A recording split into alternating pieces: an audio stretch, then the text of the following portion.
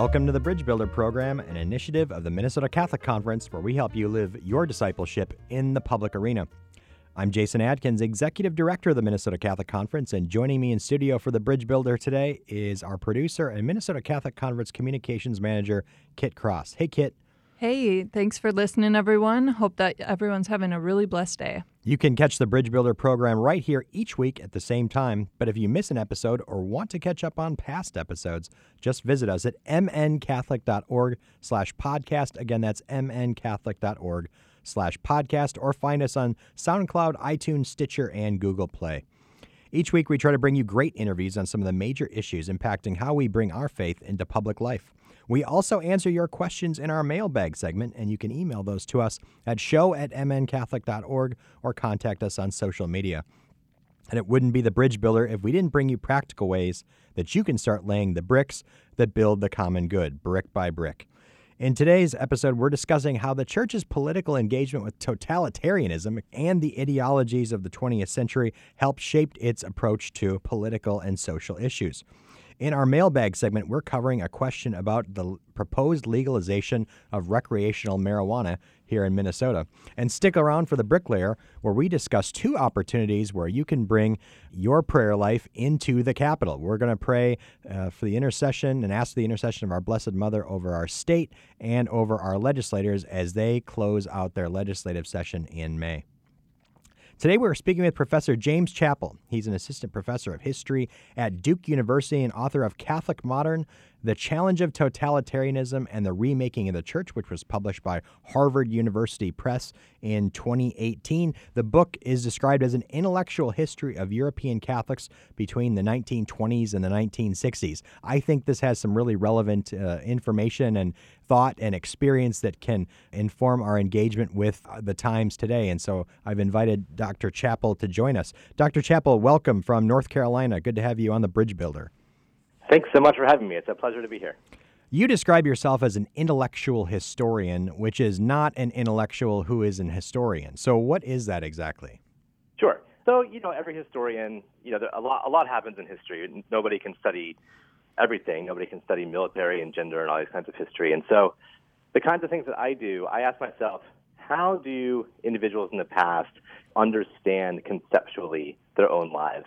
And how do they conceptually understand the world around them? So it's looking more at texts, not just philosophy and theology, but texts, novels, magazines to try to tease out what are the animating ideas that are in these.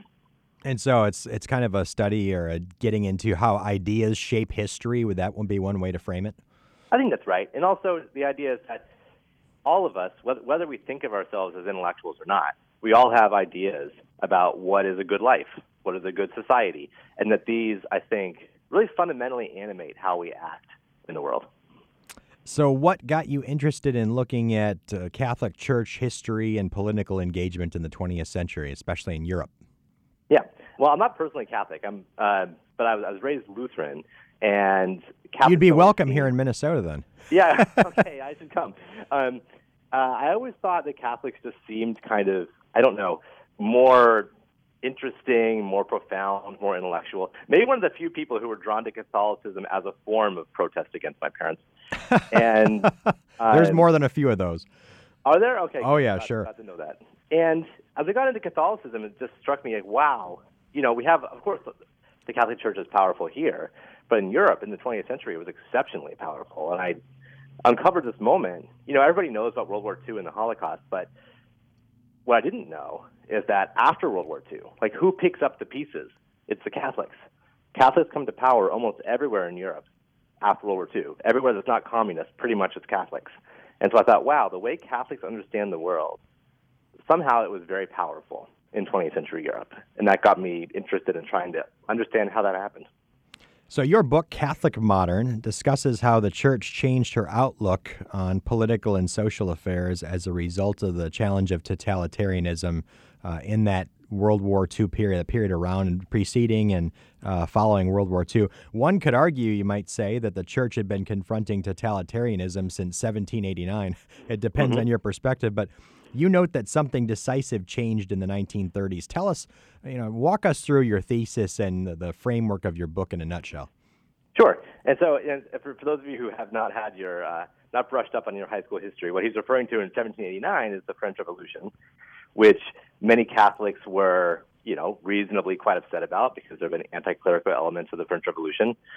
So basically my argument in the book is that after the French Revolution, as you say, Catholics were, let's say, very concerned about the state of Europe. They didn't believe that the state could be free of the church, that they thought states needed church oversight. And they think this throughout the 19th century. The big question in the book is, after World War II, Catholics don't really think that anymore. When Catholics are coming to power in Europe after World War II, they're not saying, oh my gosh, we need Catholic monarchies, right? They are now all of a sudden supporting democracy and religious rights for Protestants and Jews. This is a very different kind of Catholicism than you get after the French Revolution, where they're very much about, we need to return to church-state alliance and Catholic monarchy. The question of the book is sort of, how do we get from one to the other? Like, how do we get what looks like a modern kind of Catholicism, what we're so familiar with, right? A church that supports human rights for everybody, a church that supports religious liberty and tolerance. That's a relatively new phenomenon, though. And where did it come from? The argument of the book, what most people think is that it happened sort of gradually over time, like in the 19th century, early 20th century, that you can see this shift. What I argue in the book is that it happens actually a lot faster, and that as late as the 1920s, you can see this kind of very anti-modern kind of Catholicism, and that in response to fascism and communism in the 1930s, Catholics realized that that old solution is off the table. They can never have everything they want. They can never have all of society. And so they have to ask themselves a new question, which is, what can we have? How can we just have a little bit? How can we participate in a modern society without wanting to take it over? And so I think it's the 1930s where they really have to confront that for the first time. And then it's after World War II where you can really see that's what animates them coming to power after the war. This is really fascinating. We're speaking with Dr. James Chappell from Duke University. He is the author of Catholic Modern, The Church Confronting Totalitarianism in the 20th Century. That's from Harvard University Press. I want to probe on this point of that period in the 1930s. One can read a lot of the literature in that period where the church basically is looking at the destruction of Europe after World War I, the global economic depression, and it seems that the literature, the abundance of it says, aha, see, you tried to build the modern state on a house of sand, a house of cards. You abandoned the church-state alliance. You abandoned a society rooted in Catholic principles. And now look at all this devastation, and now we have these totalitarian ideologies of fascism and communism trying to pick up the pieces. So the Pius XI writes Quadragesimo Anno in 1931 on the reconstruction of the social order, and that still seems to be very much in the old mode of thinking. What are your thoughts on that? Is that an accurate portrayal of the state of things? Yeah, I think that's a very common portrayal, but what I found, and that's what I went to the sources thinking I would find. But what I actually found was that what you described is very common in the 1920s. As after World War I, that is how Catholics respond. Like, look, what do you expect? What do you expect to happen? Europe became a slaughterhouse. Of course it did, because these are France and Germany. These are states that abandoned the oversight of the Catholic Church. But when it comes to the Great Depression and the rise of Nazism and the rise of Italian fascism, I think you see a somewhat different response. And the big difference is that anti-communism comes to really define the church and what the church's major concern is.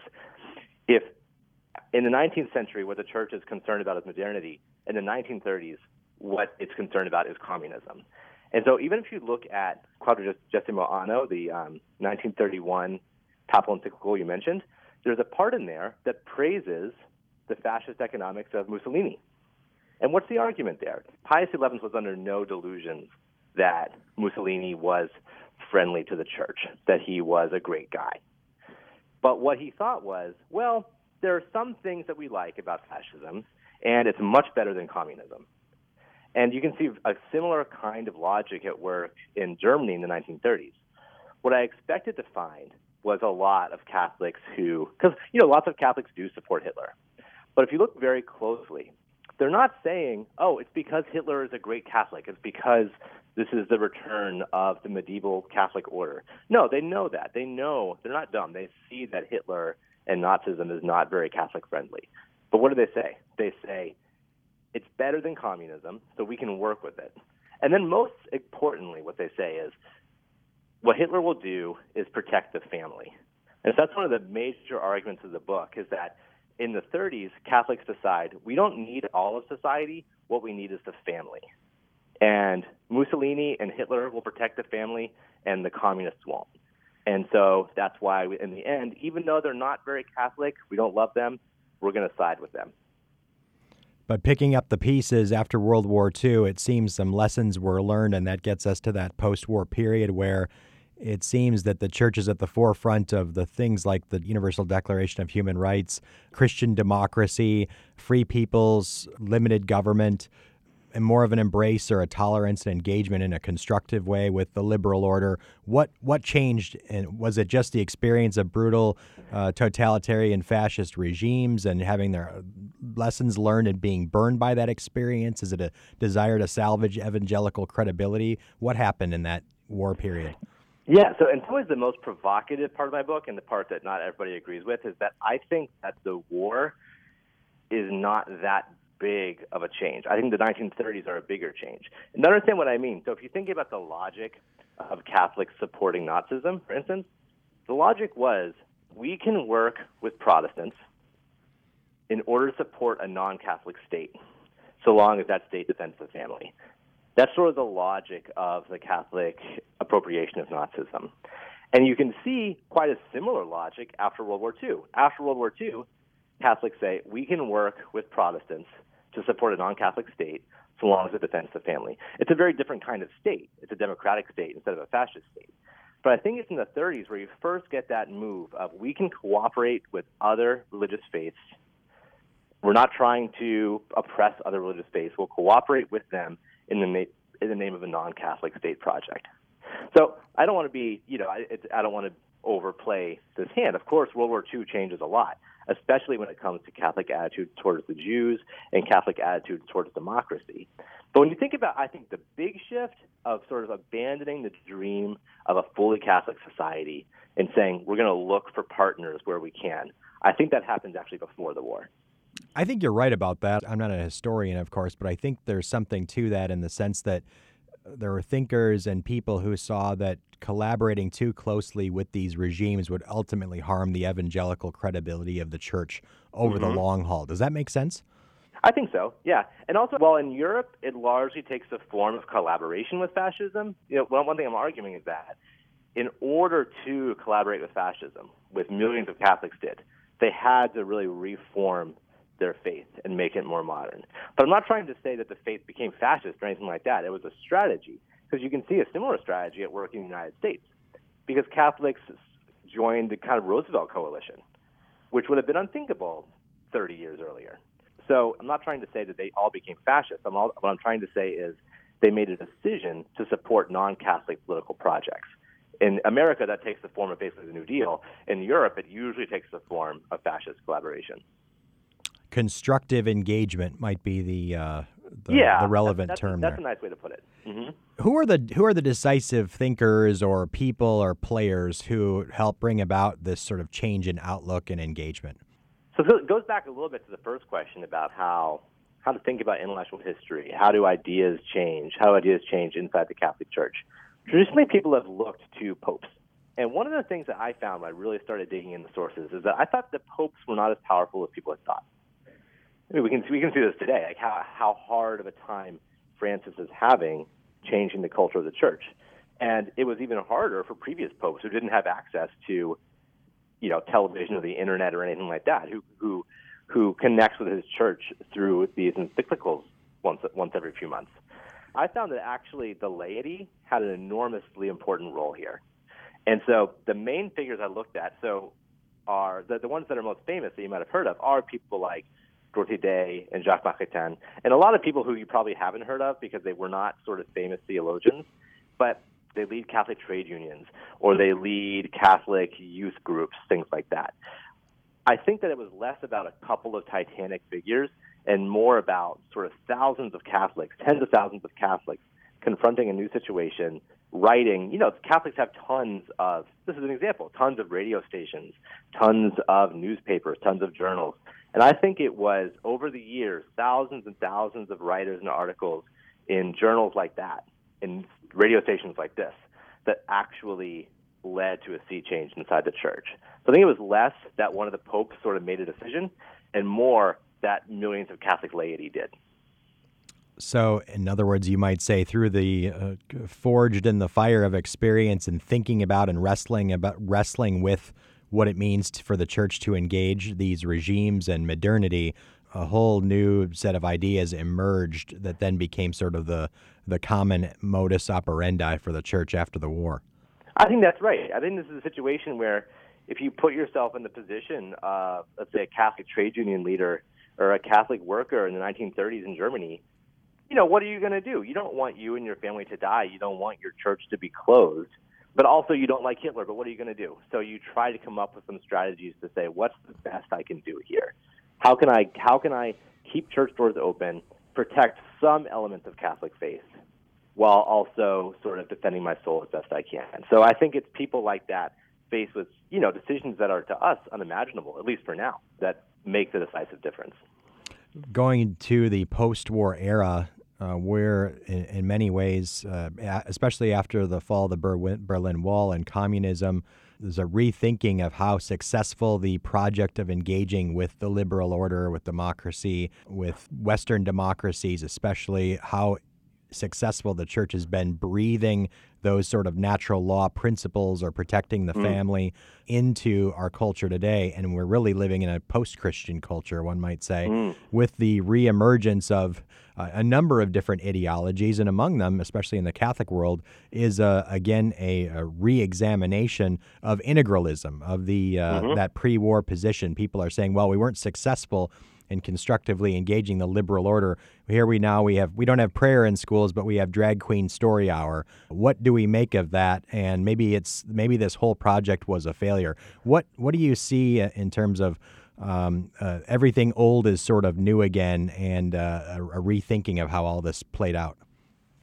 Yeah, you're right. It is really striking. And I think that what the historian would bring to the table here is, I think that a lot of what we take for granted about Catholicism, and the way it was for much of the 20th century, sort of basically liberal, supporting human rights, supporting civil rights for other faiths, a lot of that was generated by the Cold War, was generated by the specific pressures placed on the church during the Cold War, and especially the imperative to fight communism at all costs. Because say what you will about, the American state in the 1960s or whatever, it's not killing priests. It's not burning down churches. The church was obviously able to survive. And Catholics had a real fear that if communists won, that might not be the case anymore. And so I think that the Cold War really sort of constrains the way Catholics are able to act in the world. With the end of the Cold War, I think that this comes to the church late, I think, because John Paul II remains Pope for so long, and he comes so directly out of the period I'm talking about, because anti-communism and family ethics are sort of at the core of his mission. So I think that since John Paul II, what we're seeing is a kind of reemergence of the intellectual pluralism and some of the old debates that had been kind of put on hold during the Cold War. You can definitely see them reemerging now, whereas where neither Pope Francis on the one hand nor the integralists on the other seem much interested in the sorts of Catholic engagement that I've been talking about that emerged in the 20th century. So in some ways, we're returning to a kind of historical norm of Catholics really debating pretty strongly, how do we engage with the liberal order? How do we engage with the modern world, which have been on hold for 70 or 80 years? Absolutely fascinating. Professor Chappell, if you were to, besides your book, of course, I'll put in another plug for it, Catholic Modern, Harvard University Press 2018. Besides the book, if there are Catholics out there who want to go back and read some of those more seminal thinkers, you mentioned Dorothy Day, Jacques Maritain. Are there other places to go to read about this period of history, to read about some of these decisive events or people or ideas that you'd point people to? Yeah, let me think. I mean, there are a lot of sort of history books like mine, but I would say for a Catholic who is thinking about the world, I would go back to some of these some of these thinkers. I mean, I think that Jacques Maritain's works are just stunning. And I know you said you teach him sometimes, and what you can find in print, I would say go read it. I find it very inspiring. Even though I'm not a Catholic, I don't know. I feel brought to the altar when I read his books. Simone Weil, also from this period, Dietrich von Hildebrand. So these kind of thinkers, most of them actually lay thinkers. Some of them with kind of, Maritain was a convert, Hildebrand was a convert. I think that people like that who weren't raised in the church but came to it and then saw with the wars kind of the worst that humanity had in them, I think that forged a really probing and interesting kind of Catholicism.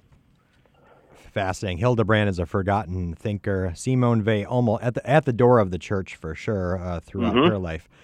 We've had the blessing to speak with Dr. James Chappell. He is an assistant professor of history at Duke University and the author of Catholic Modern: The Challenge of Totalitarianism and the Remaking of the Church, Harvard University Press, 2018. Dr. Chappell, thanks so much for joining us on The Bridge Builder today and for a great discussion. Thanks so much for having me on. I really appreciate it. And we'll be back in a moment with our mailbag segment.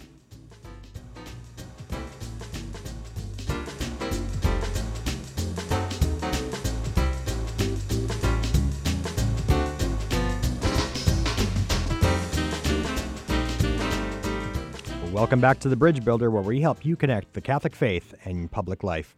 I'm Jason Adkins, Executive Director of the Minnesota Catholic Conference, and now we're going to delve into our mailbag to hear what comments and questions you've been sending to our producer, Kit Cross. Kit, what have you got for today? Yeah, so one of our listeners says he's heard a lot of discussion around legalizing recreational marijuana use in Minnesota and wants to know more about what the church's stance is on this and what he can do.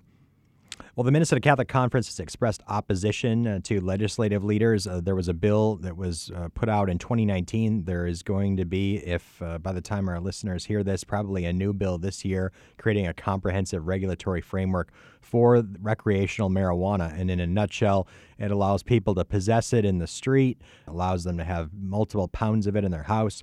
Everyone can grow some in their house. And the challenge is what impact will this have on the common good? Do we want to create another big tobacco?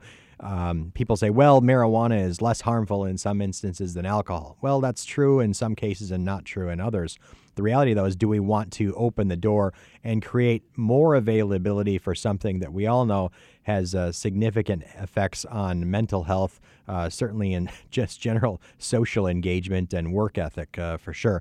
You know, no one disputes that for that select few out there who are wealthy enough to buy themselves out of the consequences of a prolonged marijuana habit, Hollywood stars, for example, it might not be the end of the world if this were legalized, but that's not how laws are made, because laws impact all of us. They don't just impact a small few. So legalizing the choices of a few harms the rest of us. We see this in issues like gambling, assisted suicide, for example, where, again, affirming the choices or desires or wants of a few impacts the whole common good. And I think especially when we look at the marijuana question, what's going on in other states? We can see this already playing out in places like Colorado, where you've got sad connections between youth suicides and a strong presence of marijuana in a not insignificant portion of those deaths when you do the autopsies, higher incidence of traffic accidents and impaired driving. So you're seeing in Minnesota already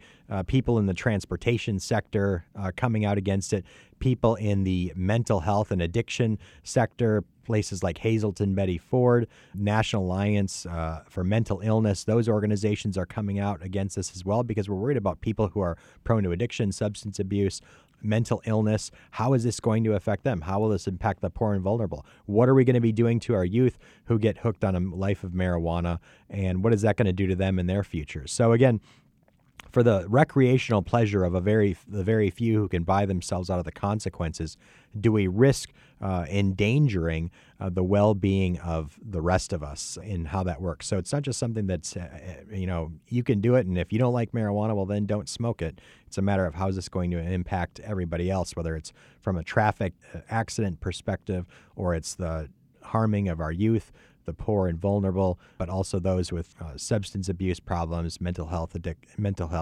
addiction issues, et cetera, because we know marijuana is a gateway drug as well. So a very serious proposal. There's a lot of momentum around it because there's a lot of money to be made, of course. So that's something for Catholics to be monitoring. We are partnering with other organizations like Smart Approaches to Marijuana Minnesota.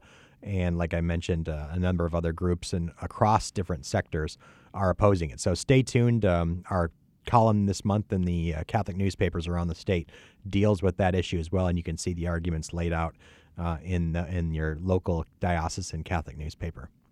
Wonderful. Thanks for keeping us posted on that. And listeners, definitely keep an ear to this issue.